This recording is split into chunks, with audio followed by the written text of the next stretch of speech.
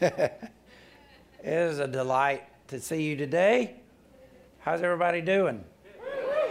Where I'm from, we say that can be interpreted as I'm hanging in there like a hair in a biscuit.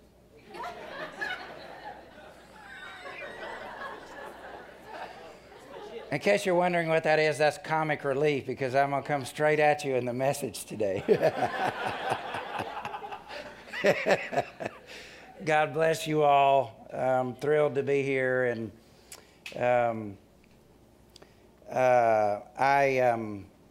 was praying in the lead up to this service, and the Lord really put this subject on my heart this morning at 5:45, and so I threw it together, and I'm pretty certain that this is what He wants me to say to you, so I'm going to. And I think I had something else all worked out, and often He does that to me. He doesn't let me get settled, and so, oh well, it's just pride. I mean, you know. I want to talk to you today about expectations. And expectations really are a big deal. Have you ever thought about expectations? Or have you just been carried through life and the currents of life and you just have expectations? But have you ever thought about expectations and how they impact you and the people around you? It really is a big deal. You know, expectations are a definitive opportunity to reveal our motives and our character. Think about that.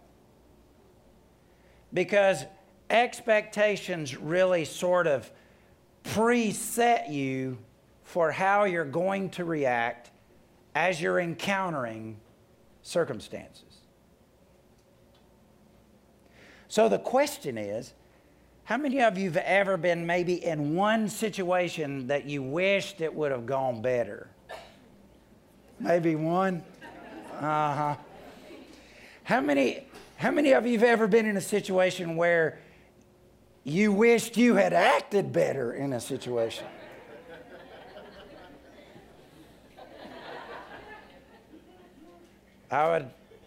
If I could somehow stay in the air and raise both feet off the ground, I would.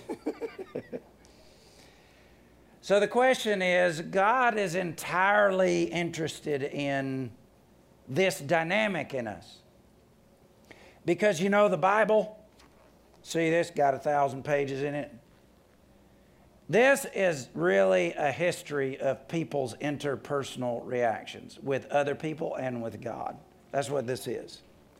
The reason this is thick, in large part, is because of expectations and perception and understanding versus misunderstanding.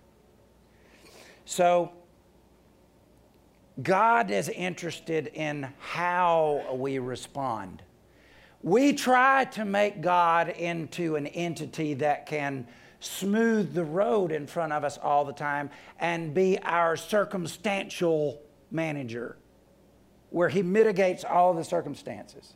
And we know that He doesn't give us things beyond our ability to manage, at least temptation-wise, right? That's what it says. And so we sort of think through it in the direction of, well, that means that God will smooth out all the wrinkles in front of me. And there have been doctrines and people who try to, you know, turn the Scripture and the power of God into a big steamroller to move all the stuff out of the way. But is in reality that what happens? Well, how do you know?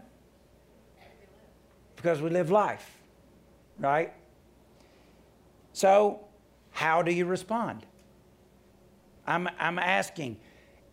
You think about in your life, how is it that you respond in your inner man first, and then externally, outside yourself, when realities prove not to match your expectations?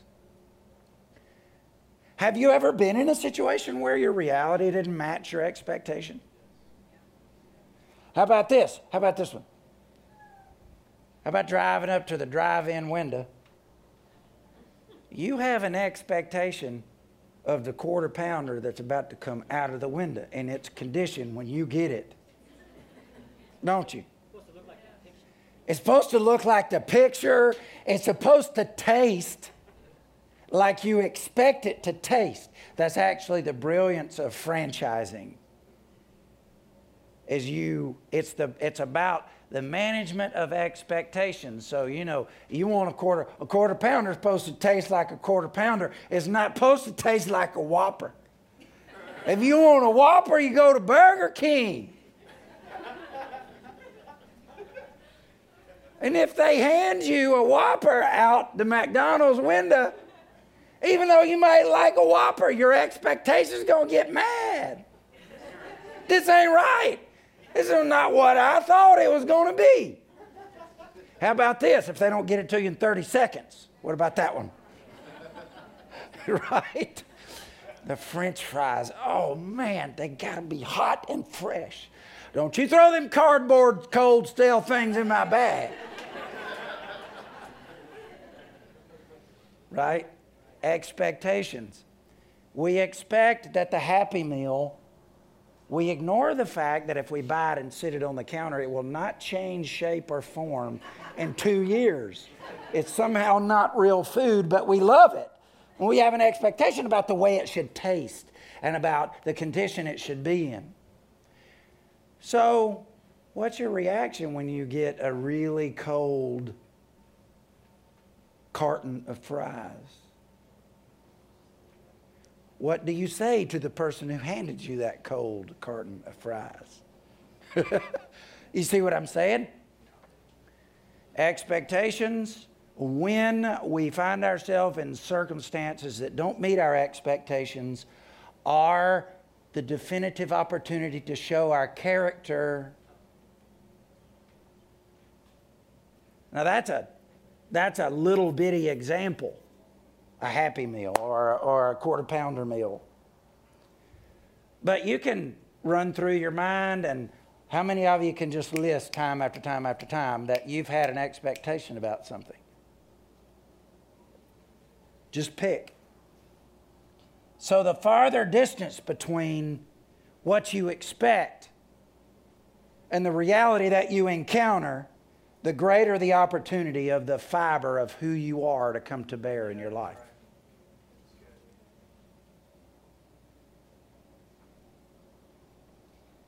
So the question is, where are you? I think this is fair. The Holy Spirit has a job, is to convict the world in regard to guilt, sin, truth, and righteousness. This is what it says in John. And the Holy Spirit will work with us every day to make us better. So in the interest of the Holy Spirit's activity to make us better on this morning, let's ask ourselves this question. When your expectations are not met in a negative way, because everybody has also experiences where they've experienced something that exceeded their expectations. That's happy, isn't it? Right? That's a glimpse of heaven. But we don't usually struggle with exceeded expectations too much. Most of our struggle has to do with unmet expectations. So in the interest of that, what is the MO of your life in this regard? Do you collapse into ever-increasing spirals of disappointment? Until you're jaded and bitter because nothing ever goes right for you? Is that where you live? Or do you reach down deep inside and learn to walk in the void of the unknown, gaining incredible character in your life that rounds you out as a strong, resolute, and undaunted child of God? Our opportunity for the development of character at this level only rises to the surface when we're wrestling with disappointment. When we're happy and excited and wow, everything's going just right, there's little growth on a personal character level in those equations. Right? Does this make sense? Yes. Are you tracking with me? Yes, sir. Expectations and how we handle those expectations in our lives play the major role in setting the quality of our experiences. Have you ever been on a trip somewhere with somebody who just was sour grapes all the time? Yes. Complaining, griping, whining. And you just really want to go with them next time, don't you? Do they not impact the quality of your very own self-same experience? Yes. And you know what? They made their own self miserable while they was making you miserable.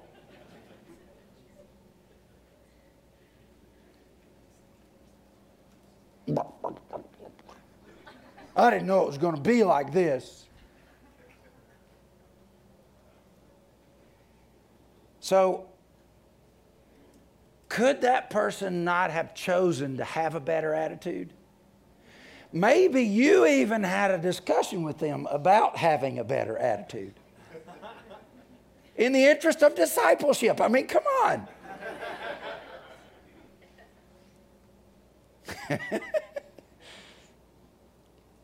Okay, so you get the gist of where I'm going. Yeah. Don't we live with the reality of this dynamic every day?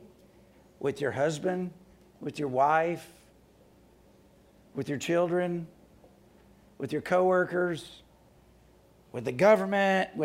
You got other people in your life. You have this dynamic. Everybody agree with that? Yes, sir. Total unity in the room. Okay, so could this dynamic possibly apply to our relationship with God? Do we have expectations with God? Yes. And if it's possible for us to misunderstand another human being, could it be possible for us to misunderstand God? Or to have expectations about God that are not true? While at the same time loving very deeply the God that we misunderstand? Do you think that's possible? How many of you have ever encountered that in your life? Oh, yeah. So what is it that sets our expectations about God? How about what we believe about the Bible? Is a really good place to start the development of our expectations about God and about what God is like and about God's effect on the world and on me and on my kids and everybody around me. You follow me? You agree with that? How about life experiences? Life experiences also go into the fabric of the development of what we expect about God. Agreed? Okay, so everything is fine up until the point where what you believe about God and what you experience from God don't match, or they're far apart, or they're not together. Some things, man, run right down the road, and for a time they run together and they have congruence and there's total harmony. But all of a sudden, invariably, you are going to run head into something that what you believe and what you experience goes. Anybody ever experience anything like that? You can pick almost any subject and find an example from your life that fits that. One example, one subject that it could apply to is, say, the subject of healing. You come to believe about God, and you may even have experiences with the power of God, but then all of a sudden somebody in your family gets sick and it doesn't end like you want it to, and there's nothing that you can do to change the circumstances. And so in those moments, what is it? What's your response? Who are you on the inside? What is your foundational expectation then? How many of you know anything about building houses? Raise your hand. At least cognitively. Okay, so Marty, let's go build a house. We're going to start with the roof. Bad idea. You can start in another location with the roof. Okay. Just not your house, right? No, you don't start with the roof. You start with the foundation. The foundation probably is the most important part of the building process because it holds everything else up. And you can change a lot of stuff. It's hard to go back in there and change the foundation once it's in. And if you don't have the right expectations in the ingredients of the concrete of your foundation, then things get really disruptive. And if you run into enough of an emotional quagmire and a really difficult experience that you hit that causes wide divergence between what you believe and what you experience, your base value about God and how you perceive about Him, that's when it really comes to the surface. Because what is your response going to be about Him when you don't understand what's happening? Do you let your misunderstanding with God, a misunderstanding which has fed expectations, does that cause you problems with God Himself? Okay, so this is like right down, I'm shucking this right down to the cob. This is right where it meets, the rubber meets the road, where people have deep and difficult conflicts internally. This is all about perception versus reality and expectations. Do you see that? Yeah. And I think we've all had these experiences, and we've all navigated through the distance between what we expect and what we perceive and reality, the facts. We've all had trouble. That's not easy to navigate those voids, those black holes.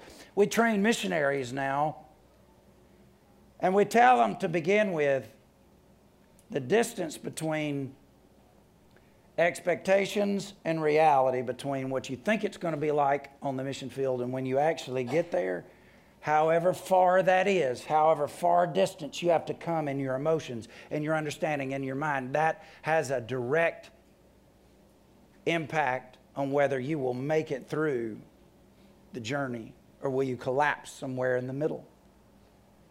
This is not like I thought.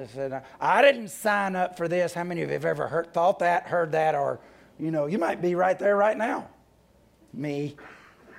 I did not sign up for this. You ever read Ezra and Nehemiah? They got over there and started building the wall, and that's what they said. I did not sign up for this. Ezra pulled his own hair out. Nehemiah pulled other people's hair out. I like the Nehemiah thing in my discipleship model. I'm just kidding.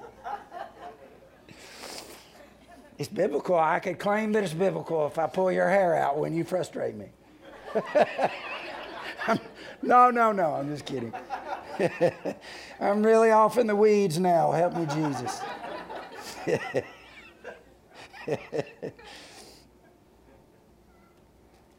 What sets our expectations about God? What we believe about the Bible, life experiences. How about this one? Our level of encounter with God.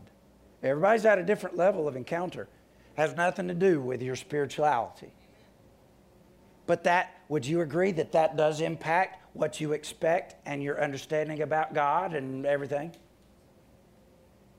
When I was 19 years old, I went blind. And I stayed blind for about 4 months, and Jesus healed me. And I had an incurable genetic disease, macular dystrophy, and stuff happened in the genes, and I couldn't see. And then Jesus healed me.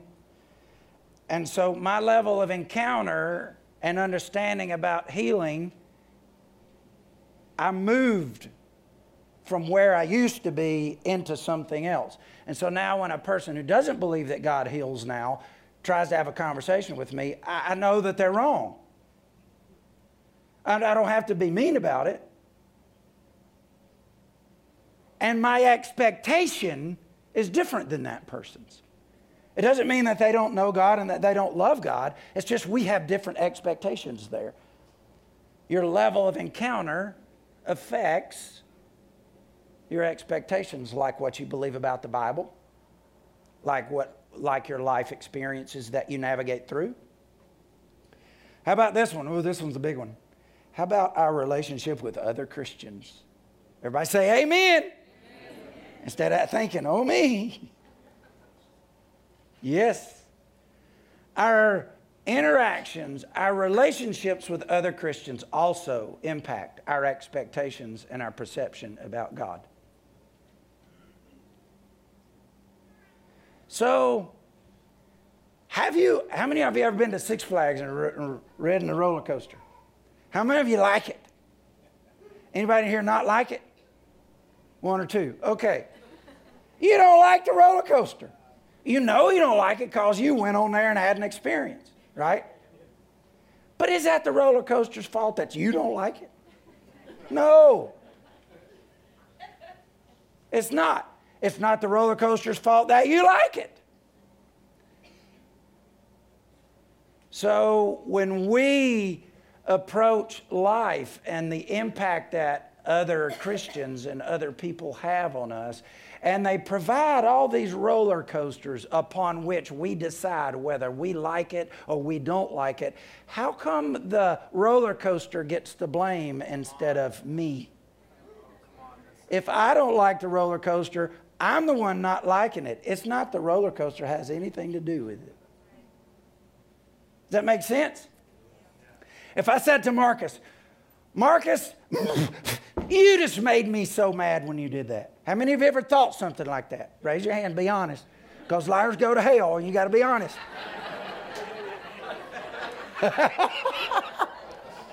You just made me so mad. Really? Marcus's action is the roller coaster, but I'm the one who got mad. He didn't make me.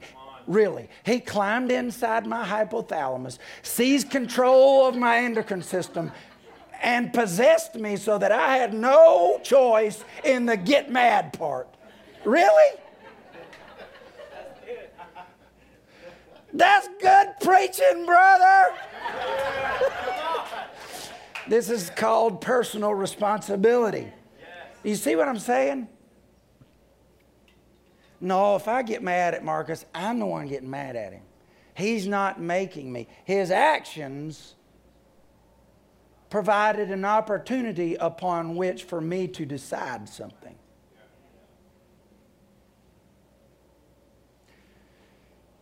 So, God's expectations about us. Uh-oh. I'm not supposed to talk about that now, am I? I can keep it in the here and now, and I can talk about all this stuff. But so if we have expectations on God, do you think He might have some expectations for us? I know it's sort of kind of going away, the fact that preachers proclaiming the expectation that God has on us. And the big one is, don't put that legalism on me, brother. Really? The roller coaster's not the problem here. Here's what I'm saying. If Marty prays and fasts and it comes out of his love from his heart, and I pray and fast and to me it's drudgery and dead legalism, is it the prayer and fasting that's at fault? And the fact that some preacher told me I should do it? Is that what causes the legalism? Or do I make it legalism because of my attitude about it? Oh, yeah. Oh, yeah. Be holy because I'm holy. That's what the scripture says. Without holiness, no one will see God. Did you know that was in the Bible? Yeah. Okay, so is the way to deal with it to just drive a bulldozer through the roller coaster and move all the roller coasters out so there's no more opportunity? Is that the answer? Or is the answer letting the power and the love and the grace of God work in me so that my perspective and my attitude changes about those roller coasters in my life? Make sense? Everybody following me? Yes, sir. You know, what is it that sets God's expectation about us? Because God's not limited by our lack of discernment, insight, or wisdom. So He's not the one that's has a handicap. We are. He doesn't misunderstand us. He's got a copy. Don't put that legalism on me. I'm not going to do that because God knows my heart. Yes, He knows your heart. He does. He knows that the human heart is wicked above all things. That's what it says in the Scripture. But He's decided to do something about that. It's called His grace. His grace, you see, He self-determines what His expectations for us are, and then He helps us meet those expectations. That's what His Son's all about. That's what the indwelling presence of the Holy Spirit is all about. It's called the grace of God. God's grace is not somehow His permission for us to sin. It's not the thing that works in us that makes it okay that we're sinful. Mercy is the thing that stops the wrath of God and the judgment of God. But the grace of God works in us and helps us rise up beyond ourselves to meet the expectations that God has for us. That's why we need Him. That's why Jesus died. He knows. He's not all tripped out by the fact that we're broken. He decided to save us. While we were yet sinners, Christ died for us. Right? And that's God saying, look, if you can't honestly answer, yes, I'm responding well out of love for God. And you know, no, I respond terrible, but I still love God. Yes, but now God wants you to deny yourself, take up your cross, and follow Him. And what that means is just to take His help for transformation. Because if you claim to have gotten saved, but you're not changing, you didn't meet Jesus. Because it's impossible to meet Jesus and not begin to change. He's very, very, very impacting. And He doesn't, you know, I wish we could do the encounter plan of discipleship.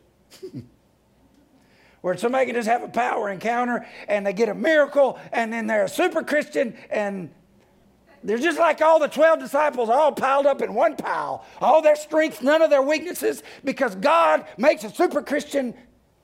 Is that how it works? No, that's not how it works. It's a process. And God has decided that He's okay with that process. That's what the cross did for us. But He's not okay with you not engaging with Him in that process. He's not okay with that. God has expectations. They exist. And I know that, you know, in cycles, doctrinally, we have leaders that try in their effort of watching people go through the anguish of this process, they decide to move the bar. They decide to change the truth. They decide to turn the truth into relativism, and they want the society to be in charge, and they all these things, and then they come up with new ways to say old ideas like sin doesn't exist and hell doesn't exist, but you know it ends up there, and because out of compassion they respond that way. But that's no fix for anything. God wants us to engage with His presence and His Spirit. And He will help us. And He'll start the transformation process inside us. Right? Grace, power, love, indwelling Holy Spirit. I'm going to say something. Don't get mad at the roller coaster or the preacher who built the roller coaster. Obedience is love's expression to God. Oh, man, you're putting a lot of pressure on me. Yep. But I didn't write it. How about reading John 14:15? If you love me, you will obey what I command. Now, that's hard to crawfish out from around that. I mean, that just mash you right down in the mud and hold you there. You're not going to get away from it. We're not going to get away from it. You know, the Scripture says Jesus is a rock, and everybody who falls on the rock breaks, and everybody upon whom the rock falls is crushed. We got two options. We can humble ourselves and run up there and fall down on Jesus, and it's hard. It breaks. But what is it that breaks? It's everything that's bad in us that breaks. And your pride, that's the last thing that our pride wants. Break. Are you kidding? Run up there and fall on Jesus. That's hard. That's uncomfortable. But God is love. He told me that. That preacher told me that. But this preacher over there, he told me something else. I like him. I don't like him. I get to pick and choose.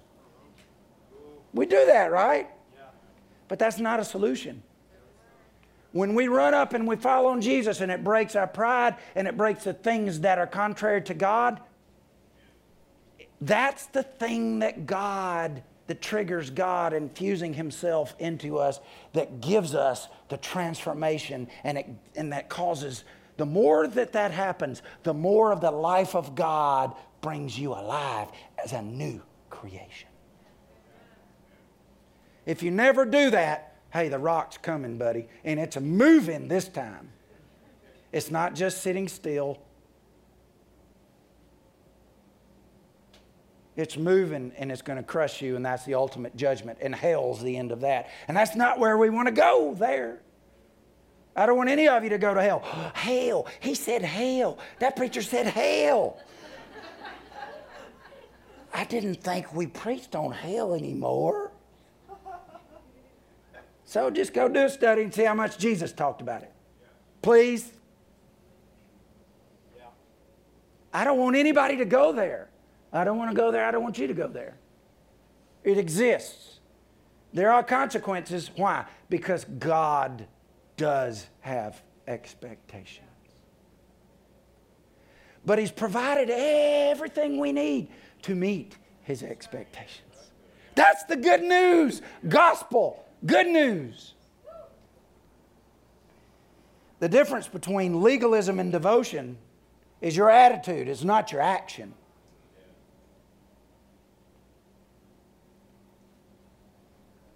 They're just preaching legalism. It's impossible to preach legalism. Legalism is a state of attitude that exists inside a human being. It's not printed on a piece of paper. And we need to grow a backbone and say, yes, I take responsibility. I got mad.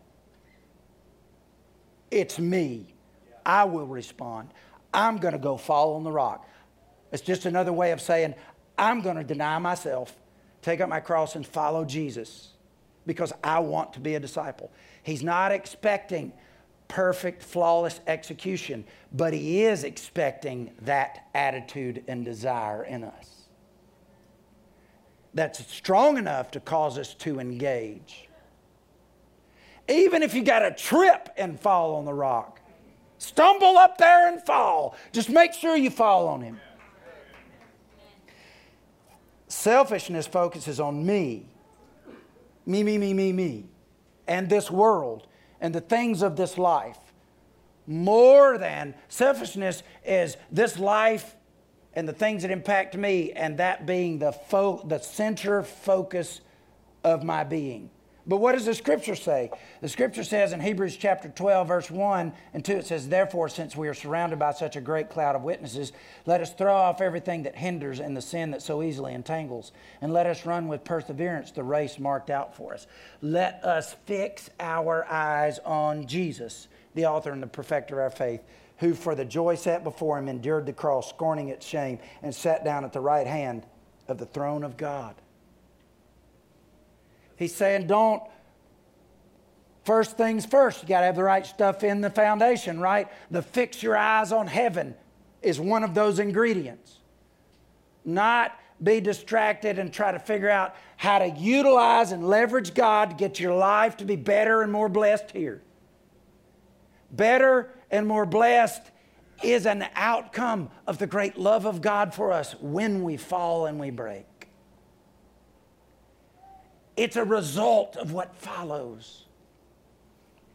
Colossians chapter 3, verse 2, it says, "Since then you have been raised with Christ. Set your hearts on things above, where Christ is seated at the right hand. Set your minds on things above, not on earthly things. Because you died and your life is now hidden with Christ Jesus."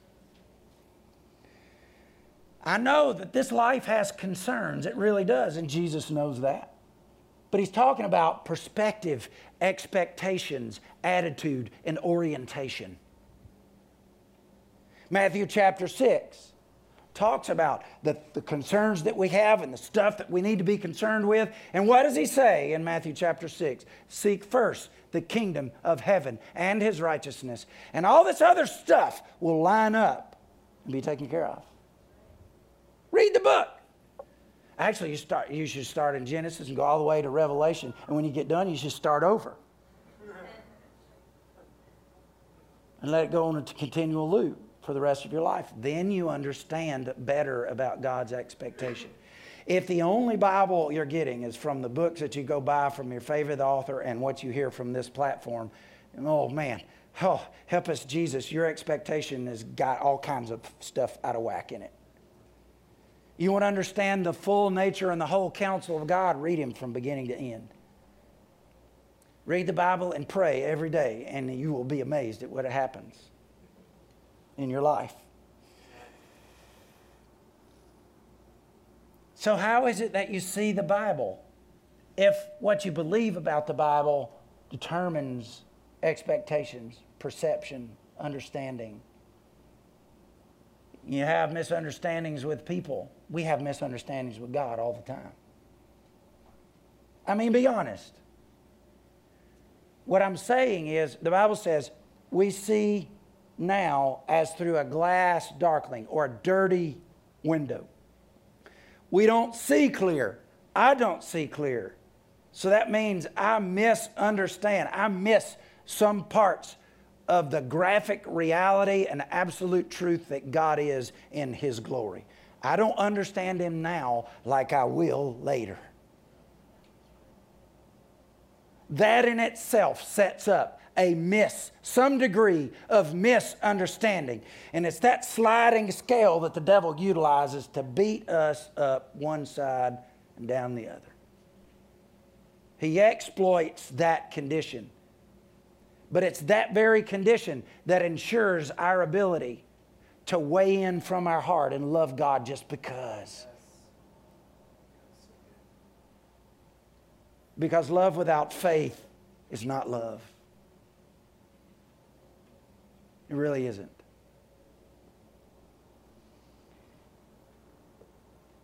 So how do you see the Bible? What is your view about what's written? Is it God's Word? Is it just a bunch of suggestions that are just designed to better your life, and you have the option to choose them so that you can get more blessing, and you'll be less blessed if you don't? Is it inerrant? You know, Jesus himself didn't speak on his own. He only spoke the words that he heard his Father speaking. And so we make a decision, a core decision. I'm going to believe and trust what it says. No matter what the newfangled theologians and seminaries are teaching, that God used evolution in all kinds of heresy. Wow. Just say what you think. I just did, I think.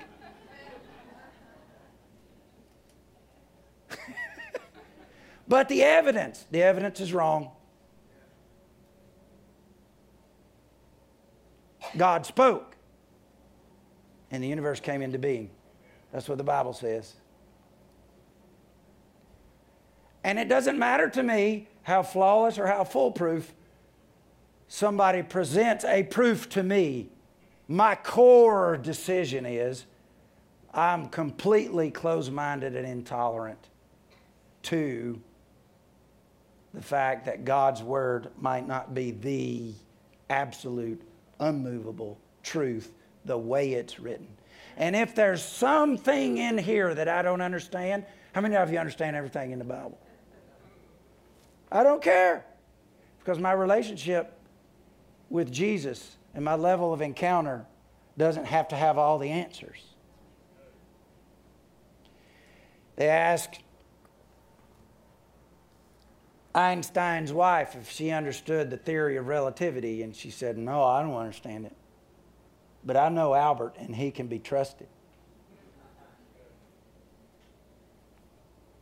That's my heart with God. I don't have ears if you try to convince me that this is not inerrant and that Jesus doesn't exist and all those things. It's not true. It doesn't matter what proof that somebody thinks they have. And so that's in my foundation. That does something with my expectations about God. And that causes me to view people in a certain way about the realities of heaven and the realities of hell and caring for their soul. So,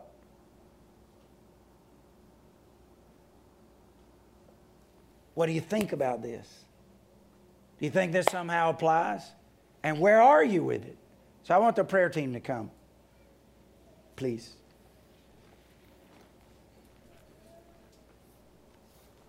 And what I want you to do, and you can play something.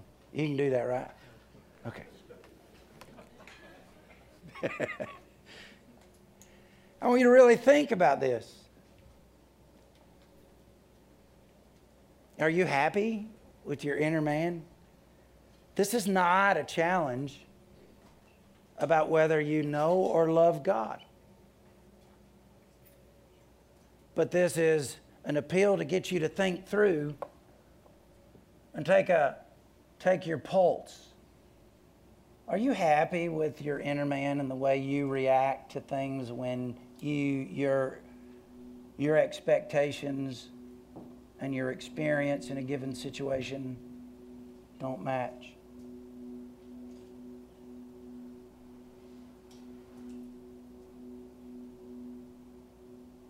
Or is there grumbling and complaining and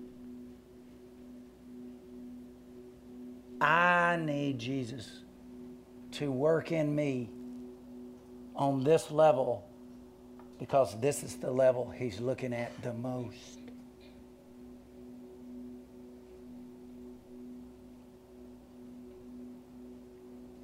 And I want to say to you that as you bow your heads, I'm really sorry if other people have affected you and imposed on you things that caused you to set expectations and then you were deeply disappointed.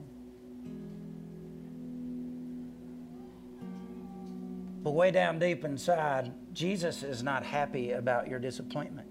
He wants to give you power to help that disappointment drain away out of your life and out of your emotions. Maybe your disappointment has worked itself into bitterness. Or maybe you're like, yes. You're like, this message, I'm all over it. I'm eating it. It feels like life to me, but you know that this has spoken to you, and you want some people to pray with you to be more strengthened because this is your value, or you can't say, it's my ever-loving joy and grace and peace to get to offer to God in the middle of a bad situation.